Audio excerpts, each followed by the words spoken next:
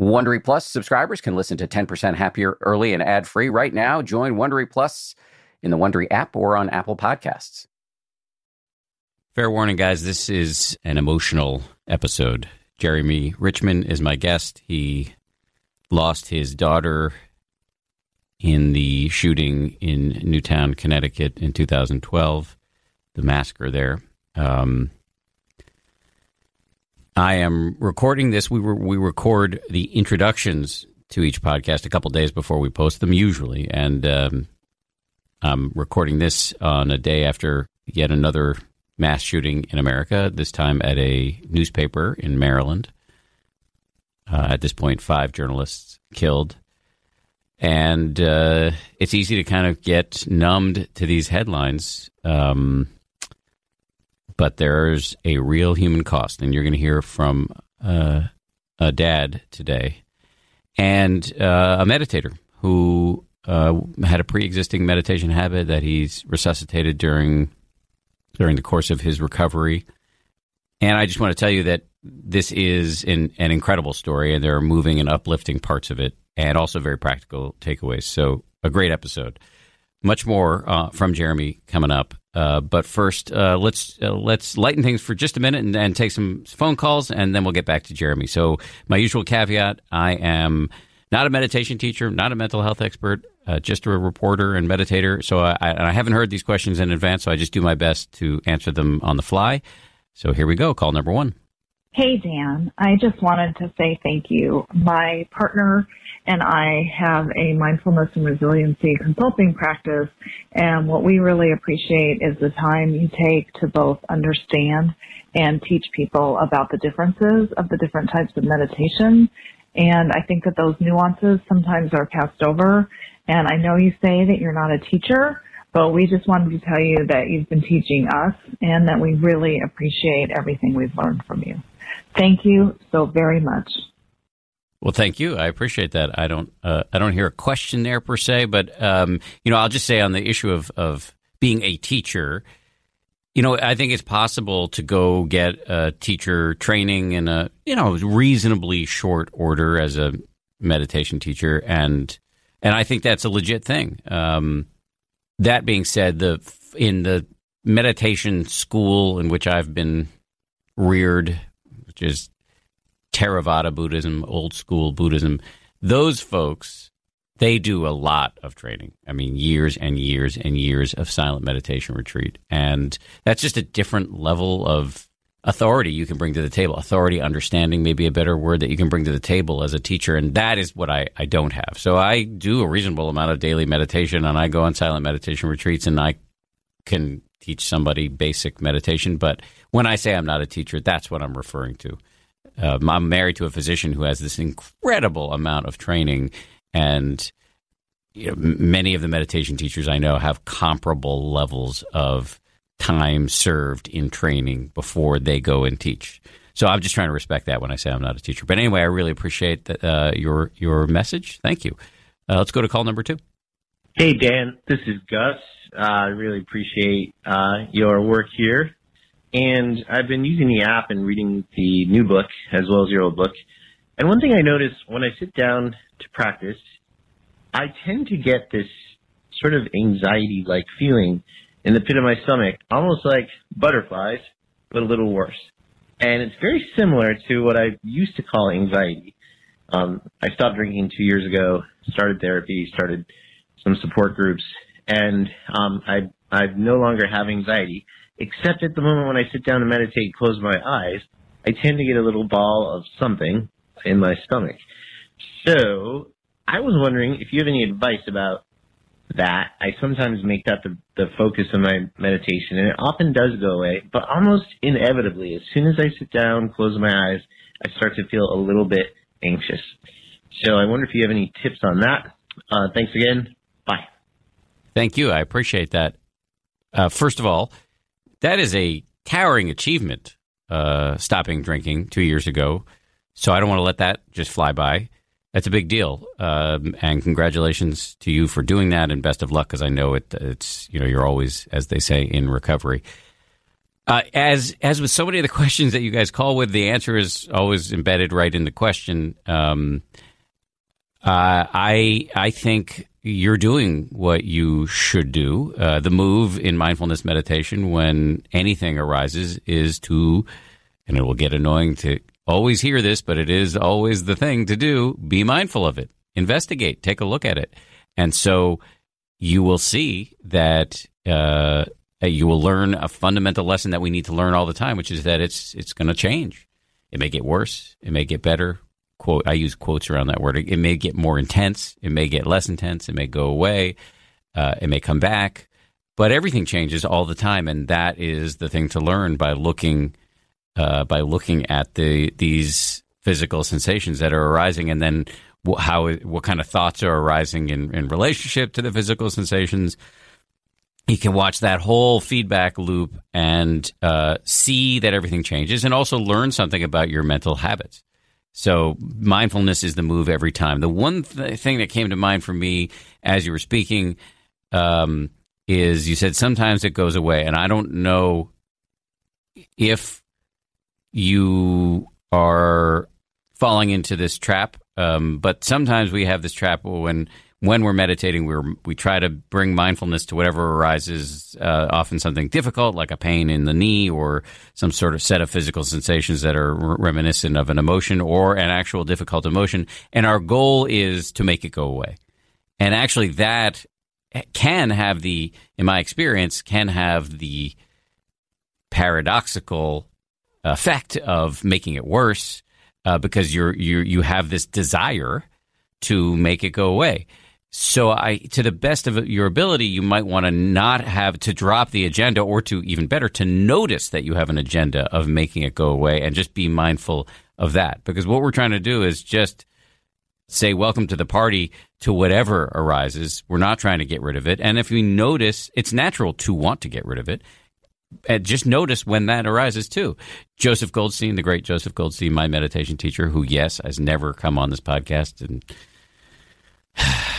we'll get him someday. If you want to hear more from Joseph, he's all over the 10% Happier app. So he's a gem, and he's all over the app. Anyway, he's never come on the podcast, but I'll forgive him for that. He will at some point. Joseph has this great little phrase that he invented. He calls it "in order to mind." That we're often mindful of something like an unpleasant physical sensation in order to make it go away. So the thing to do there is just to notice that, oh, yeah, this is in order to mind. Because, again, the game is to be, non-judgmentally aware of whatever arises. And why does that matter? You've heard me say this a million times, but I'm going to say it again. Because when things arise in the rest of your life, a difficult emotion, an urge that may be unconstructive, a difficult physical sensation, you don't have to be so reflexively yanked around by it. That's my shtick. Those are your calls. Always appreciate your calls. The number for leaving a voicemail is right there in the show notes. So go ahead and call. We really love them. So back to Jeremy Richman. Just to say a little bit more about him. He is actually a neuropharmacologist by training, more than 20 years of research and drug discovery experience per his bio. He is now, though, out of that business, although he does do some lecturing at Yale, where he's a faculty lecturer in the Department of Psychiatry at the School of Medicine there. But really, most of his energy is directed towards something called the Avielle Foundation. Avielle, or Avi, is the name of his daughter, who was murdered at the Sandy Hook Elementary School in December of 2012. And the Avielle Foundation, as you will hear, does a lot of very interesting work in the area of brain health and mental health. And so he's the co-founder and CEO. But I should stop talking and let you hear his story, because it's remarkable. And I just remind you, if you have any part of you that's a little reluctant to go there, there are some amazing and upbeat twists here in this story that I think you'll want to listen for. So here he is, Jeremy Richman. From ABC, this is the 10% Happier podcast. I'm Dan Harris. So how did you get into meditation at the start? Well, so, it started out way back when I was really young. I was taking it was like a Karate Kid story. I was taking martial art classes at the YMCA in Arizona, and my instructor was kind of a really traditional old school martial artist, and he practiced Zazen. And so Zazen is the Zen term for seated meditation. Exactly. Yes. And he didn't introduce it that way, but it became part of my instruction, and he instructed me. At that time, I had no idea why, but he instructed me. We're gonna sit and we're gonna count our breaths, and I want you just to not move and see if you can get as high as you can count before you're distracted, and just take note of that. And we're gonna come back, and after our lesson, we're gonna do it again, and you see how high you can get. And we did this very regularly, and then eventually he changed it up, and he said, now we're going to count on our exhales. And I didn't have any idea why that would make a difference, but it was an experience. And then he said, now I want you to think about the things that distract you, that when you realize that you're distracted and what those are, and kind of look at them and examine them. And eventually we got up to where he was having me kind of like, I want you to examine the space in between your breaths and kind of live there for a little while. And at the time, they kind of all seemed really esoteric and a little mumbo-jumbo. But as I got older, I still practiced it a lot and started studying kind of Zen Buddhism and Buddhism and the different claims that people would get from what you could get from meditation. And this is, in the days of, especially, before neuroscience got involved and kind of legitimized any of this, it was, hokey and hippie-trippy, but I was raised by... I'm half hippie. So wait, one parent was a hippie? My mom was from the land of crystals and karma, quite the hippie, and really interested in this. And your dad wasn't not into that? My dad is born in the Bronx, very serious, straight-laced, scientific. How did these two get together then? I don't know. I mean, they're both fun, and they both enjoy life in all of its ways. But my dad's very analytical and objective, and meditation kind of lived in the other arena of the universe that he wasn't interested in. It was hokey. He was, my mom was the spiritual, my dad was the sort of the scientific. And now I think that it was a perfect marriage, because sure, the blending of the two is a great and powerful thing. That's right. Later on in life, I kept pursuing it and realized that it had all kinds of benefits that you write a lot about in 10% Happier, the idea of being able to, find a calm place so that you can respond instead of react to situations. And I think that that's the biggest boon that I've gotten from practicing over, most of my life, the vast majority of it. You say you started with what you now know to be Zazen, and then you started to study more about Buddhism later. Did you ultimately fall into a kind of practice that you adopted, or a formal? No, they all ended up,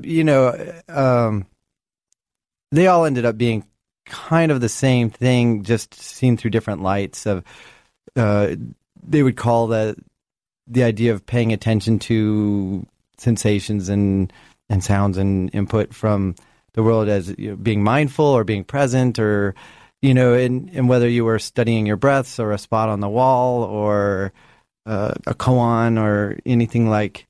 It was a way to train the brain to focus on something until that monkey mind steps in and says something and taps you on the shoulder or gives you an itch that you can't seem to ignore, or that perseverating thought that you regret that you didn't say something, until those things pop in your head, and then that's where the work comes in, and they're all kind of the same, is how do you look at it and kind of let it go and move on to back to your focus again. And did you find yourself practicing every day? Oh yeah, for years and years of my life, I practiced every day, particularly through college, and everything from, people, I think it helps them to know that to practice, I mean, you could sit for 2 minutes and still have benefits, but it would be anywhere from 2 minutes to 10 minutes to that. 10 minutes was probably typical, to maybe if I had the luxury of a lot of time on my hands, I would spend a fair amount of time. And you got into meditation way before it was cool. Did you tell people? No, we didn't talk about this. I mean, my friends all, my roommates and my friends all knew that I did it, but it was, hippie trippy still and kind of goofy. And, I was used to, I was the shortest kid all through school, all the way into college. So I was used to taking people kind of picking on me and stuff. So I think I grew out of caring. How tall are you?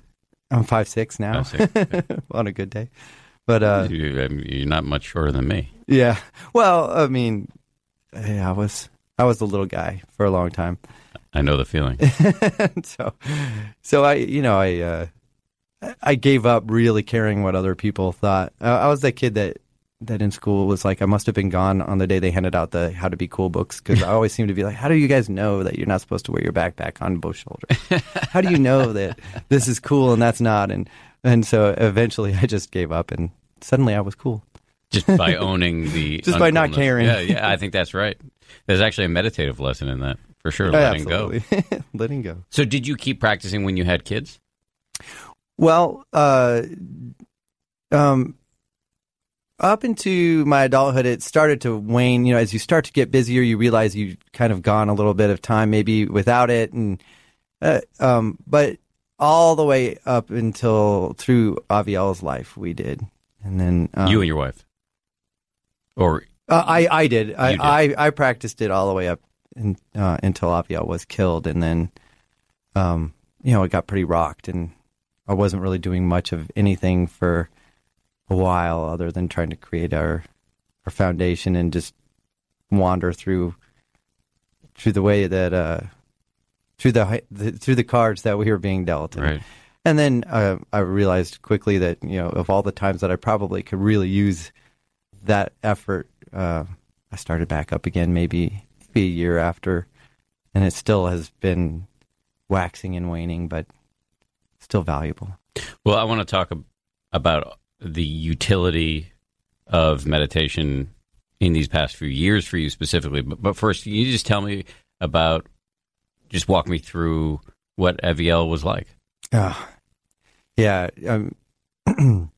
Every parent's going to brag about their kids. I'm sure that you know that now. And but she was just the brightest light. She had this unbelievable smile that she would just give out gratuitously to anybody. And it was really infectious because it was just kind of a first child. She was our first and only kid, and she could light up a room with her smile and her giggle, and she just had a really fun spirit. She wanted to enjoy things, wanted to meet people, very gregarious, had a real mature and infinite sense of justice. She could not stand if something wasn't fair or somebody was being mistreated. She would jump in. I loved the fact that Jen and I really try to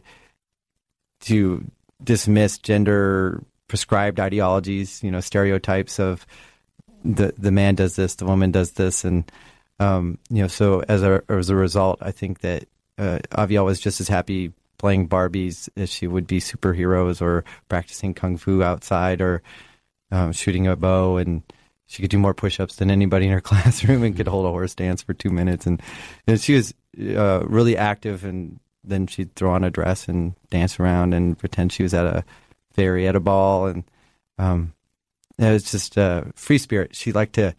She would sing everything. She would narrate her whole morning, like in this ongoing song of "I'm coming down the stairs," and so she would dance around, and I really miss that. I bet. So,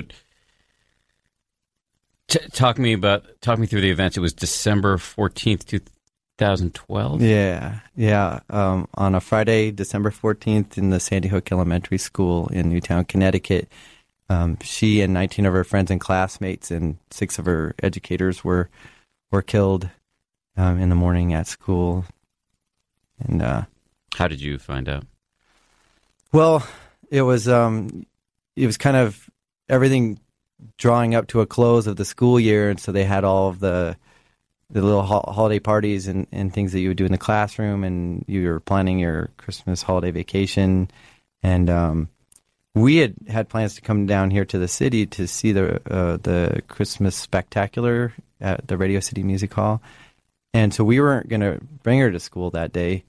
But she said, no, we have to go. It's Dad, you have to come in, and we're going to build gingerbread houses. And so it was a special day because I was home I was just going to work that morning and then head into the school. So I got to put her on the bus instead of Jennifer, her mom, and we were outside. And as typical, I didn't have a warm enough jacket on her, so Jen came outside, which is just so fortunate. Came outside and yelled at me, "What are you thinking? Get a jacket on her." So we put a jacket on her, and that's when the bus came. And so both of us got to say goodbye that morning. And she got on the bus, went to school, and I went back into the house to sit at the computer and work for a little bit. And I was talking to the group that I worked with, and the other line rang, and I answered it real quick, and it was a robocall saying that there's a lockdown because of a shooting taking place in Newtown. And right away, I forgot to go to the other line and say goodbye, but I hung up the phone and went down and talked to Jen and said, "Hey, I just got a really crazy call." But really in the back of my head, assuming it must be a high school or a mistake. Did they say it was at a school? Just Newtown public schools are in lockdown because so the schools are in lockdown. Yeah. But then the phones kept ringing, and now we're hearing sirens, and we live pretty close to Sandy Hook Elementary, so we're hearing, police cars are racing by our house, and Jen called a friend of ours that we know she's often at the school and does a lot of things in the classrooms, and we called her, and she was there and said, it's our school, it's our classrooms. Get here right away. And so we jumped in the car, and it seemed like it took us days to get there, but with tons of police racing by us, and we pulled up, and we couldn't get to the school because it was all blocked off with the full SWAT team by that point. And so we went into there's a firehouse right on the corner, and so we all went into the firehouse, and as parents met up with their kids, we realized that there was a small group of us that were missing our kids. And Jen and I made a list and started getting people to sign it who hadn't found their kids yet. And that became the 26. At some point, did they formally notify you? Yeah, there was some. Yeah, unfortunately, I had run into some of Aviel's friends that were in the classroom, and was sparing some details. I could tell things were pretty grim, and so I kind of knew, in one part of my brain, I kind of knew it was not going to be good, and the odds were really bad for Avi. And then the other part is like, oh, maybe he's mistaken, and but then eventually. Governor Malloy was there, and the chief of police was there, and they eventually said, there's 26 bodies, and there's 26 names on this list, and things are pretty grim. So. And at some point, did they read off the names on the list, or come over to you and say your daughter's on this list? They couldn't. Obviously, at that point they can't identify. They have no idea who the kids are. Okay, so, okay. There's just 26 bodies, right. 26 names of missing people. I see.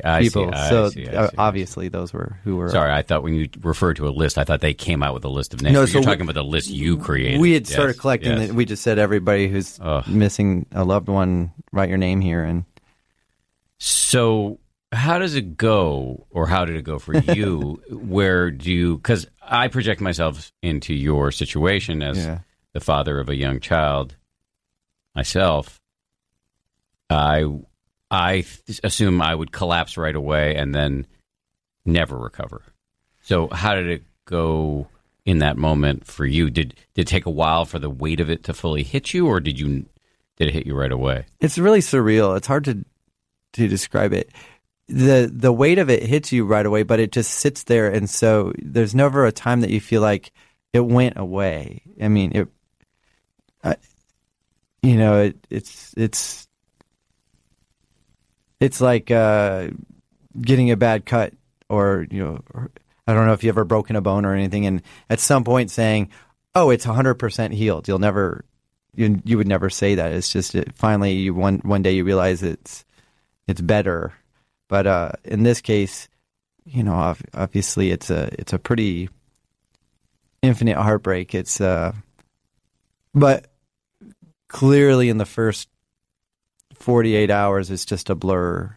I remember specific things about it, and others I have no recollection other than literally lying on the floor, just apoplectic, just not thinking, just I mean, you go through all these random thoughts just popping in your head of what if I hadn't put her in school that day? What ifs. I mean, if I could delete those two synapses from my brain, the what if. But you go through what ifs, and you go through a lot of anger and a lot of why, and then you go through random weird other things like, how should I be feeling? How do I feel? I can't even figure that. Like, it's so out of control and so disproportionately unreal that it's hard to even really put your finger on what you're feeling and if you're feeling appropriately and how you should be responding. And it's just, it was all surreal. And for Jen and I, we immediately needed to focus on something, and really early. I was so lucky. Jen said, we need to get out of bed. We need to keep moving, literally just physically moving a little bit. So let's just try to find something of beauty to look for. And that's going to be like an active exercise. Find something of beauty, a bird, or the way the sun is shining, or somebody doing a kind gesture, and we did that for a day and realized like right away that that's actually super easy, and it's really rewarding, but you can find stuff of beauty. You can find things of beauty everywhere. And how many days after? 2 days, maybe. Oh, really? Days, yeah. So this kind of survival mechanism kicked in pretty early. Pretty early. And then we said, all right, let's up the game and see if we can do something of beauty every day for each other, for ourselves, for somebody else. And that's really hard, actually, to purposefully do something, to give to the world. That's tricky. But also, in the meantime, we knew that we had to do something in response to this, in the sense of finding a new purpose. There's a great quote that's attributed to Viktor Frankl, but he was actually quoting Nietzsche when he said, "Those who have the why can endure anyhow." And we had a strong why, so now there was no obstacles. We could endure anything, really.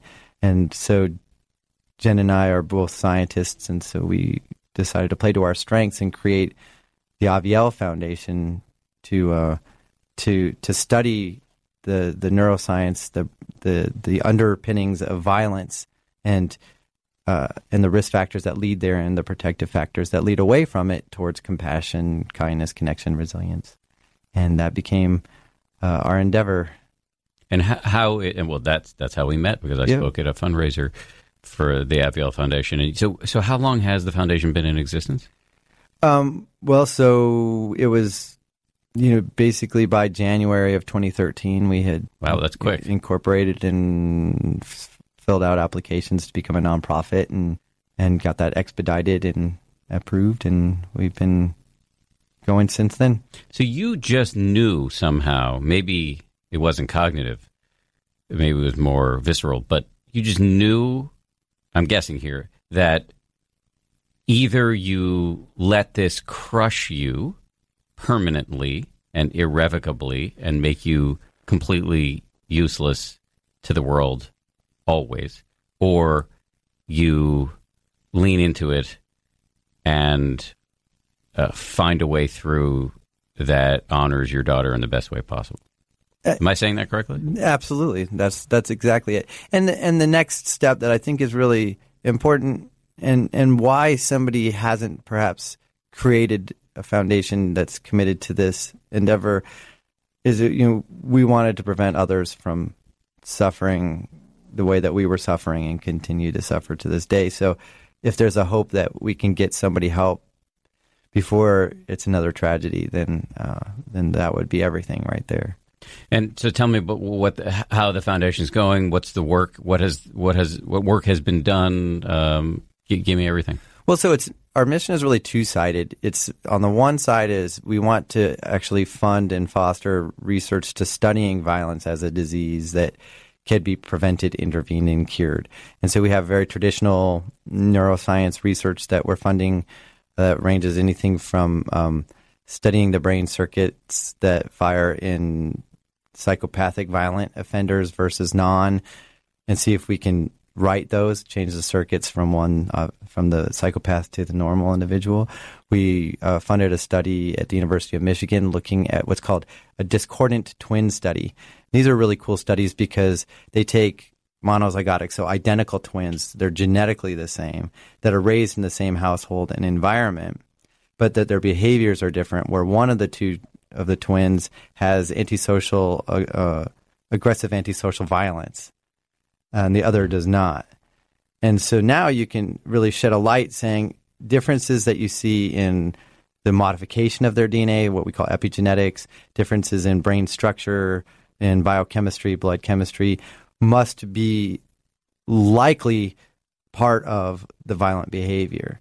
And so those are really valuable because the system is fairly well controlled, and in this case, it was a pilot study. I mean, at this point, we're not funding huge studies that need to be done.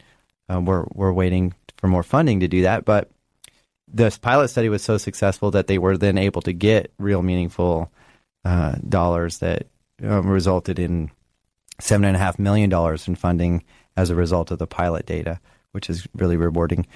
So studies like that. We also have some clinical studies that are ongoing and some public health programs and studies looking at the consequences of adverse childhood experiences and what changes that those can lead to and how can we potentially prevent them and right those adult behaviors. And then we also have a whole army of interns and older fellows that we help to fund and encourage them to move into the brain health space, whether it's studying neuroscience or going into medical school eventually to study behavior or the brain or psychology or therapy or even engineering to study the next machine that can make imaging the brain affordable, accurate, approachable, and reproducible, or even moving into business world to get people to be more socially, fiscally responsible. But we also realize that science in a vacuum is really of no value if you can't give it to the everyday person in a way that's completely approachable, digestible, so that when they go home, they can reach into a toolbox and find something meaningful to them personally. And generally speaking, most science is done in this very privileged tower. They speak their own language. We speak our own language. We have this kind of highbrow thought process, and that's not of any value if the everyday person can't access it. And so the other half of our mission is community engagement and education, and that's where we were so fortunate to have you come up to one of our brainstorm experiences to talk about your experience with meditation and your crisis moment and things like that. Much more of our conversation right after this quick break. This show is brought to you by BetterHelp. I got to tell you, I feel so much better when I talk about my anxiety instead of keeping it bottled up. There's an expression that I first heard from the great researcher and also Zen practitioner Robert Waldinger: never worry alone. Our temptation many times is to keep it bottled up, but the data really show that the people who do the best in life, who live the longest and are the happiest, have strong relationships with people with whom they can talk about whatever's going on in their lives. And for me, therapy is part of that. If you're thinking of starting therapy, you might give BetterHelp a try. It's entirely online, designed to be convenient, flexible, and suited to your schedule. Get it off your chest with BetterHelp. Visit BetterHelp.com/happier today. to get 10% off your first month. That's BetterHelp, HELP.com/happier. I've got some big trips coming up with my little boy, my 9-year-old son, Alexander. We're going to Washington, D.C. We're also going to Miami. And you better bet we're going to use Viator to help us find some fun activities while we're there. We've already started scrolling. We haven't chosen anything yet, but there are some pretty cool options on Viator. We've used this website on our past trips and found plenty of cool options. All travel takes some planning, and Viator can really help you plan some better travel experiences. Enjoy real traveler reviews to get insider information from people who've already been on the experiences you're considering. Free cancellation helps you plan for the unexpected. Plus, Viator offers 24/7 customer service so you can get support anytime. Download the Viator app now and use code Viator10 for 10% off your first booking in the app. They really do have an extraordinary range of very cool activities, things I never would have otherwise considered. It's really fun to browse it with my son and to decide together what we are going to do and not do. Find your perfect travel experiences for you. Do more with Viator. Brought to you by Indeed. Used by over 3 million businesses for hiring. Where business owners and HR professionals can post job openings with screener questions, then sort, review, and communicate with candidates from an online dashboard. Learn more at Indeed.com/hire. There's a lot coming at you right now. Turmoil, tweets, an insane amount of chatter. I'm Brad Milkey with ABC News, and I am here to throw you a lifeline. It's a new podcast called Start Here, where our experts give you on-the-ground access to the biggest stories of the day. We're going to give you some context, some clarity among the chaos. 20 minutes every weekday. Subscribe now on Apple Podcasts or wherever you get your podcasts, and start here. It strikes me hearing you talk about the breadth of your work that Avi, who, as you described her, had this fierce sense of justice, would very much approve. Because this is justice in the most holistic sense, which is like, let's try to figure out what's causing this and stop other people from having to go through this pain. And also, let's find out if there are ways to treat people who are likely to commit violence so that they don't harm others and themselves in the process. Exactly. I hope that she would be very proud of this. Yeah. You are, if I recall, you are a neuroscientist, right? Right. When I was younger, I wanted to study the brain, and neuroscience was, as far as I could find, there was no undergraduate neuroscience programs. There probably were, but I didn't look very far. I was in Arizona at the time, and they didn't have an undergraduate neuroscience program at the University of Arizona. So I studied philosophy for most of my time there, which really was great. And in the meantime, I volunteered and worked eventually in a number of neuroscience research labs. And then when I graduated, I started a graduate program and I got my PhD in neuropharmacology. So I studied how chemicals affect behavior, whether you make the chemicals in your body or you take them in nutritionally, therapeutically, or recreationally. How they affect your behavior is what I studied and what was exciting to me. And then I moved that into, for my postgraduate work, I moved that into much smaller spaces, looking in neurons at how you form like little neighborhoods of aggregated proteins, so the complexes that come together to help signal and transfer information from one part of the brain to the other, how those change in response to activity is a model that we would pose is how we learn. We call that long-term potentiation, LTP. And that I studied how you could recruit different components of a signaling system together with activity.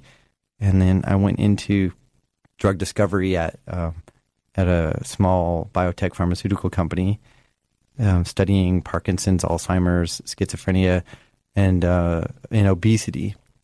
And then that somehow grew into cardiovascular research, interestingly. And at the time I had really been fortunate in that environment to have exposure to the drug discovery pipeline from the bench all the way to the bedside, which is really fun, but it's also really rare that you get to be on a project from one end all the way to the other end. And so then I was fortunate to get recruited by a large pharmaceutical company, Boehringer Ingelheim, which is here in, among other places in the world, but there's this place in Danbury, Connecticut, and that's how we moved the family across the country. And then unfortunately a year and a half later, the tragedy occurred, and we right away created the foundation, and that's where I am now. Another what if? Yeah. So you're not doing that work anymore. You're full time at the foundation. That's right. Yeah. How important for you in your recovery has the process of taking constructive action through this foundation been? I mean, I don't know. I don't even know if recovery is the right word. Maybe it is. I don't know either, to be honest. It's always funny when you've only taken one road, you don't know what the other road traveled would have been. I guess ages hence we'll be sighing that we could have taken the other. But I don't think so. But that's all I know, and I think it's been. It would be. I suspect I would be bitter and frustrated and lacking a lot of purpose if I didn't do this. What about your marriage? Because a lot of marriages don't survive the death of a child, never mind a murdered child. Yeah, that's a good point. And, no marriage is perfect, I don't think. I think everybody has some struggles. And when you add a child into it, it really tests the bonds, because, if you disagree on how you're going to affect one way of raising the kid versus another, and those get difficult. And we had our troubles, no question about it. But I think we were doing a good job, and that we both, at the end of the day, it was fun and rewarding, and we liked it a lot. And when we lost Aviel, you could see how if we had a disagreement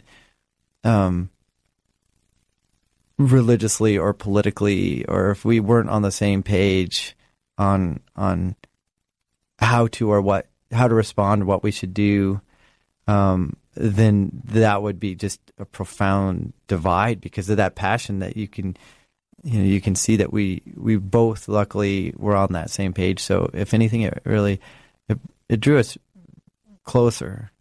And you made an interesting and really emotional decision, which is have another kid. Yeah. Well, really early in 2013, we knew that we weren't done parenting. I'll tell you, other than the day, Friday, 12/14 itself, which is clearly the worst day of my life, the next to that would be Father's Day, then the following, because I didn't have any other children, and I wasn't a father anymore, and that was just brutal. And we so badly wanted to be parents, and we really, that was our identity. Was sure we were scientists and we had hobbies and things that we really loved to do, but underlying all of that, we wanted to be parents, and so we looked into adoption, and we had some help from some very kind people that could scientifically help us out a little bit, and so we have now two. Meaning IVF. Yeah. Yeah. Our child, too, is the product of IVF. Okay, so. Right on. Yeah, so the funny question is going to be, where do kids come from? And Dad goes to the hospital. Yeah. Mom goes to another doctor. But I refer to our kid as the most expensive child in the Well, so now we have a 3.5-year-old little girl, Imogen, and a 1.5-year-old boy, Owen. And, two? Yep. I knew of one. Okay. Yeah. Is it I would imagine there's an enormous amount of joy in being able to be parents again, but also, I'm guessing, not uncomplicated in some ways. Yeah, boy, and every day we hear different ones. I mean, some that are just so subtly beautiful and heartbreakingly tragic at the same time. I look at Imogen, and she is the spitting image, like a twin of Aviel. And that's beautiful, and it's just brutal. Sometimes I'll look at pictures that come through, like on the computer slideshow, and I'll just, wait, which one is that? And that breaks my heart, and it's also beautiful at the same time. They have definitely a little bit different personalities for better. Like it's great that they're both different. And then, but at the same time, there's nothing better than having that the pleasure of parenting. But in terms of challenges, the other day Imogen was blowing a dandelion, and I said, "Oh, you know what you're supposed to do?" And she said, "Oh, I need to make a wish." And I said, "What do you wish?" And she said, "I wish my sister was still alive." And that chokes me up. That's brutal. And she's definitely, she's old enough. Of course, she's going to be raised knowing that she had a sister, both of them, Owen and Imogen. But they're too young to know that she was murdered, and certainly not in their school when we want them to look forward to going to school. So that's going to be really tricky. And we can already, just at 3.5, we can already see her trying to guess, what exactly happened. And she's making assumptions, and we don't want to lie. We don't want to, but she's too young for that. Does Sandy Hook Elementary School still exist? That's a real controversy I probably wouldn't want to get into, but yeah, they for some reason demolished it and then rebuilt another school very expensively on the same site, which is just kind of silly. Is that where these kids will go, Imogen and absolutely not. No, they'll have to go somewhere else. That would be too... I mean, I cannot stomach taking them to that same place. Even if it's a new building? What's the point? So what if it's a new building? Right, I mean, exactly. That's where we would be taking them anyway. I questioned myself before when I said I used the word recovery, because I don't know if you ever recover, or if you're just constantly in a process of recovery. And it brings to mind a beautiful article I read years ago in the New Yorker by a father, I believe, who had lost a child to illness. And he said, losing a child, you get a new organ whose only job is to secrete sadness. And that really stayed with me years ago. I don't remember much about the details of the article other than that line. Does that ring true to you? That definitely rings true. I try to express, even to very close friends, but I try to express to people the fully understanding forever. Like, you will never see her again. You will never hold her, feel that weight in your arms, never snuggle, never get that hug and kiss on the cheek. That's like, you will never have that again. That's, and the fact that that's with me in my mind always, sleeping, waking, any time of day, and still to this day. But the weight, that feeling of sadness, is definitely waned. It's waned. Oh yeah. What role, if any, has meditation played? Well, I can only speculate. I haven't gone off to retreats. I haven't done any really incredibly formal training. But the way I see it, for me,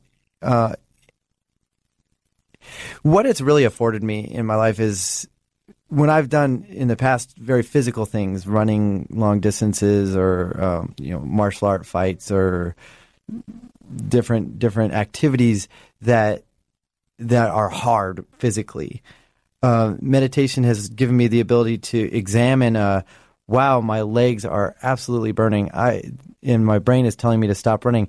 Isn't that fascinating? Like, you could pick it out, you could look at it and say, that's so fascinating how it's trying to protect me. okay, but keep running. You got another 8 miles or whatever. Keep your guards up or whatever it is that you're doing, that you can separate it. And I'm not saying that I could separate myself from I was clearly feeling heartbroken, feeling sadness. I still feel those things, but I can look at it and say, that makes sense. That is a horrible thing. What a terrible hand you're dealt. Keep moving forward. Keep trying to make good out of it. Keep trying to, and so that the process of meditation finds the ability. Again, I think you said it so well, and it really resonated with me. The ability to respond instead of react, and being able to do that is hugely liberating because it allows you to move forward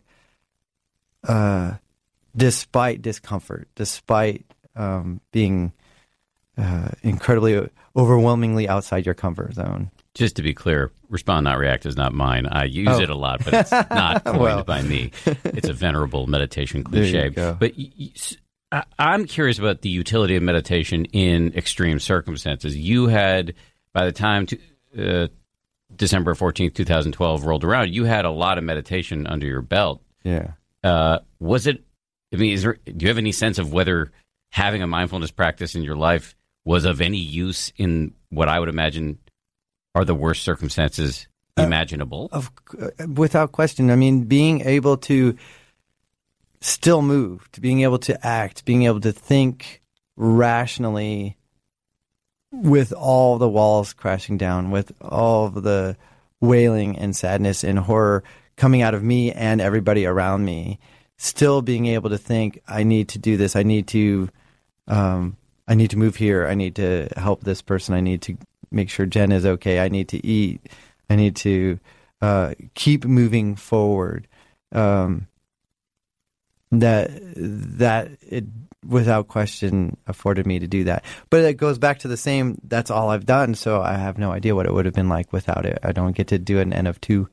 No, you don't. You have N of 1. Yeah. We all do. So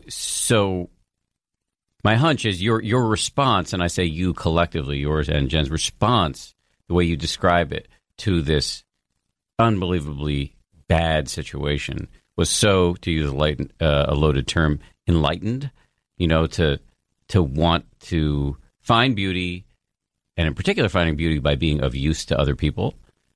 I just wonder, it seems to me that may well have been fed by what you learned about your own mind through the process of meditation. I've never practiced, what do they call it, loving kindness? Loving kindness meditation. I'm not till very later, before the murders, but really late in life. Do you want to describe for people who don't know what loving kindness meditation so is? The idea that you sort of give compassion, you send out love to somebody that you know, somebody that just a generic somebody you don't know, somebody perhaps that you would not normally want to give out maybe some love to, and then to everybody. Does that sum it up? Yes. So basically, you close your eyes, you're in the meditative posture, and you are envisioning specific people and repeating these phrases silently in your mind. May you be happy, may you be healthy, may you be safe, may you live with ease, things like that. And you're doing it, you're just kind of doing it systematically, from yourself to a benefactor, a mentor, a dear friend, a neutral person, somebody who you see but don't have much relationship with, a difficult person, and then everybody. That's the classical progression. So you started doing that late in your meditation career. Yeah. And probably a little bit softer than just very methodically, like just the idea of think of somebody I care about a lot and think good things to them, good fortune, good life, health. Then somebody that just a generic person on the street corner, then somebody that I'm having some strife with, perhaps. And I thought that last one in particular is very liberating, because you can see, it frees you up to see why somebody might be motivated to behave in a particular way, and the compassion of being able to say, all right, I'm not cool with their actions, but I can understand why that they would behave that way. It's pretty liberating. And taking that specifically, I mean clearly in two ways, meditation has helped me. Just in the ability to kind of think, despite the sensations that I'm having and the feelings that I'm having, and still act. That was probably the most important. But also being able to accept people's kindness, and also to find the ways to and the need to give out compassion and kindness. Despite the kind of at that time, it's all about me, and it's actually really hard until you're sort of on the other side of that curtain. It's hard to express to people how hard it is to accept like the overwhelming wave of compassion and kindness that you have to receive that with sort of composure is really hard. Well, say more about that, because I have a friend who lost his two little boys in a plane crash, and so he's a very close friend, and he has been on the receiving end of a giant wave of compassion, and it's just interesting. I'm still very much in contact with him, and so it's interesting to watch how he receives it. I think he's received it with, immaculate grace, but I had never thought about it the way you're discussing it. Can you say more? It's hard. It gets overwhelming, and you realize you want to show your gratitude, but after a while you've got none left. You're just tapped, and you still viscerally need to thank people, and then you realize that you have the need to do something too. Like you need to be giving out, and people are, oh no, I couldn't hear of you coming over and helping me move. Of course not. But you would have done that before the tragedy, and you still need to. It's a selfish need to be able to give. I think that's really counterintuitive. In fact, this idea is what I'm writing my next book about: compassion, kindness. That it's so counterintuitive. Because we're all in this black hole of self-centeredness. In particular, I can imagine I would go there deeply if something were to happen to my son. But actually, the way out, or a way out, is to be of service. Absolutely. That's incredibly important to me. And, it's a fuel that's in you. And if you don't burn it, I think you just... I think you'd spiral into a horrible depression, and you'd feel just completely hopeless and worthless. And there's hope in helping, no question about it. It's an incredible thing, and it's an incredible thing you've done. Can you just tell anybody who wants to know how to find your organization, learn more about it, perhaps support it, give it? We call this the plug zone. Can you just give us everything? Social media, websites? Absolutely. So it's the Avielle Foundation, AVIELLE Foundation.org. You can find us online. Please check it out. You can donate there freely, give everything you want and can give. And we'll put it to good use, and we're more than happy to tell you exactly how we're using it and what we're doing, any donation that we give. And we say every cent is change, and we mean it. So whatever you think you can afford, if you don't think that's worthwhile, it is, I promise you. And you can find us on, importantly, having these kind of conversations on podcasts, on social media, with your friends, in your communities, having discussions about brain health, about talking about your feelings and your motivations for doing things, and recognizing that the brain is just another organ. That's really important. If you're on a treadmill at the gym and you're running, and you tell the guy next to you, man, I'm on the statin. My doctor has me on this statin because my cholesterol is too high, and I got to eat this crazy diet. He's just going to shake his head and say, oh, yeah, that's a bummer. Yeah, no problem. But if you said, I'm on this antipsychotic medication because I'm having these horrible hallucinations, he's going to go to the machine next over but the fact is, the brain is just like the heart, the lung, the liver, the kidneys. It can be healthy and it can be unhealthy. And we all need to talk about that and recognize it. It's not a character flaw if you feel depressed. It's not a broken child if they're hyperactive. It's just another organ. But like the other organs, you're responsible for their health. And so you don't get out of this just because it's biochemical or structural. You need to take care of it. So you are responsible for eliminating the risk factors that lead to violence, engendering protective factors in yourself and in your loved ones and in your communities. And we need to start in our communities. And in this day and age, you can start that looking us up on social media at Aviel Foundation, and on Twitter at AVIE Foundation, Avi Foundation. And we're on Instagram and LinkedIn, so you can find us easily. I should have asked this earlier. Maybe, I don't know how this is going to go, but we were talking about sending compassion, in particular to difficult people. Do you think you could you do that toward the person who took your daughter's life? Well, there's no short stories with me. Sorry, Dan. But no, let me say, this is a podcast. Well, let me say a couple of things. First of all, this is a podcast. They're designed to be rangy, rambly at times, but in a good way. Also, you're doing great. Thanks. So this is an incredibly difficult thing to discuss, and so you should have no sheepishness. Okay.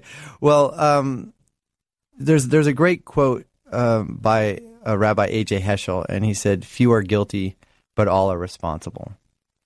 And I really do believe that we're all responsible for our own health, for the health of our loved ones, and our communities. So there's no question the Sandy Hook shooter was a profoundly disturbed individual. And what led up to that, I can only speculate. But a lot of people in the community knew that there were very profoundly disturbing characteristics of the individual from really young, like 5 years old, all the way up his whole life. His family chose to pull him out of school, to keep him hidden in the house, to give him the rule of the roost there, to engage with him through a love of firearms. That's a strange mix. And at the end of the day, why were they so, closed off? Why? It comes from this fear, this shame, this stigmatization and discrimination that you get with anything related to mental illness, mental disturbances. And so instead of taking care of it, they hid it. And this is very common. And we need people to recognize that you are responsible for taking care of this organ, the brain, that houses our memories, our feelings, and our behaviors. And to not be afraid of it, and to not be ashamed of it. And so, in terms of forgiveness, no, I'm really effing angry that nothing was done, that there was no intervention. But that's anger at a lot of people, and at the end of the day, that doesn't bring Aviel back.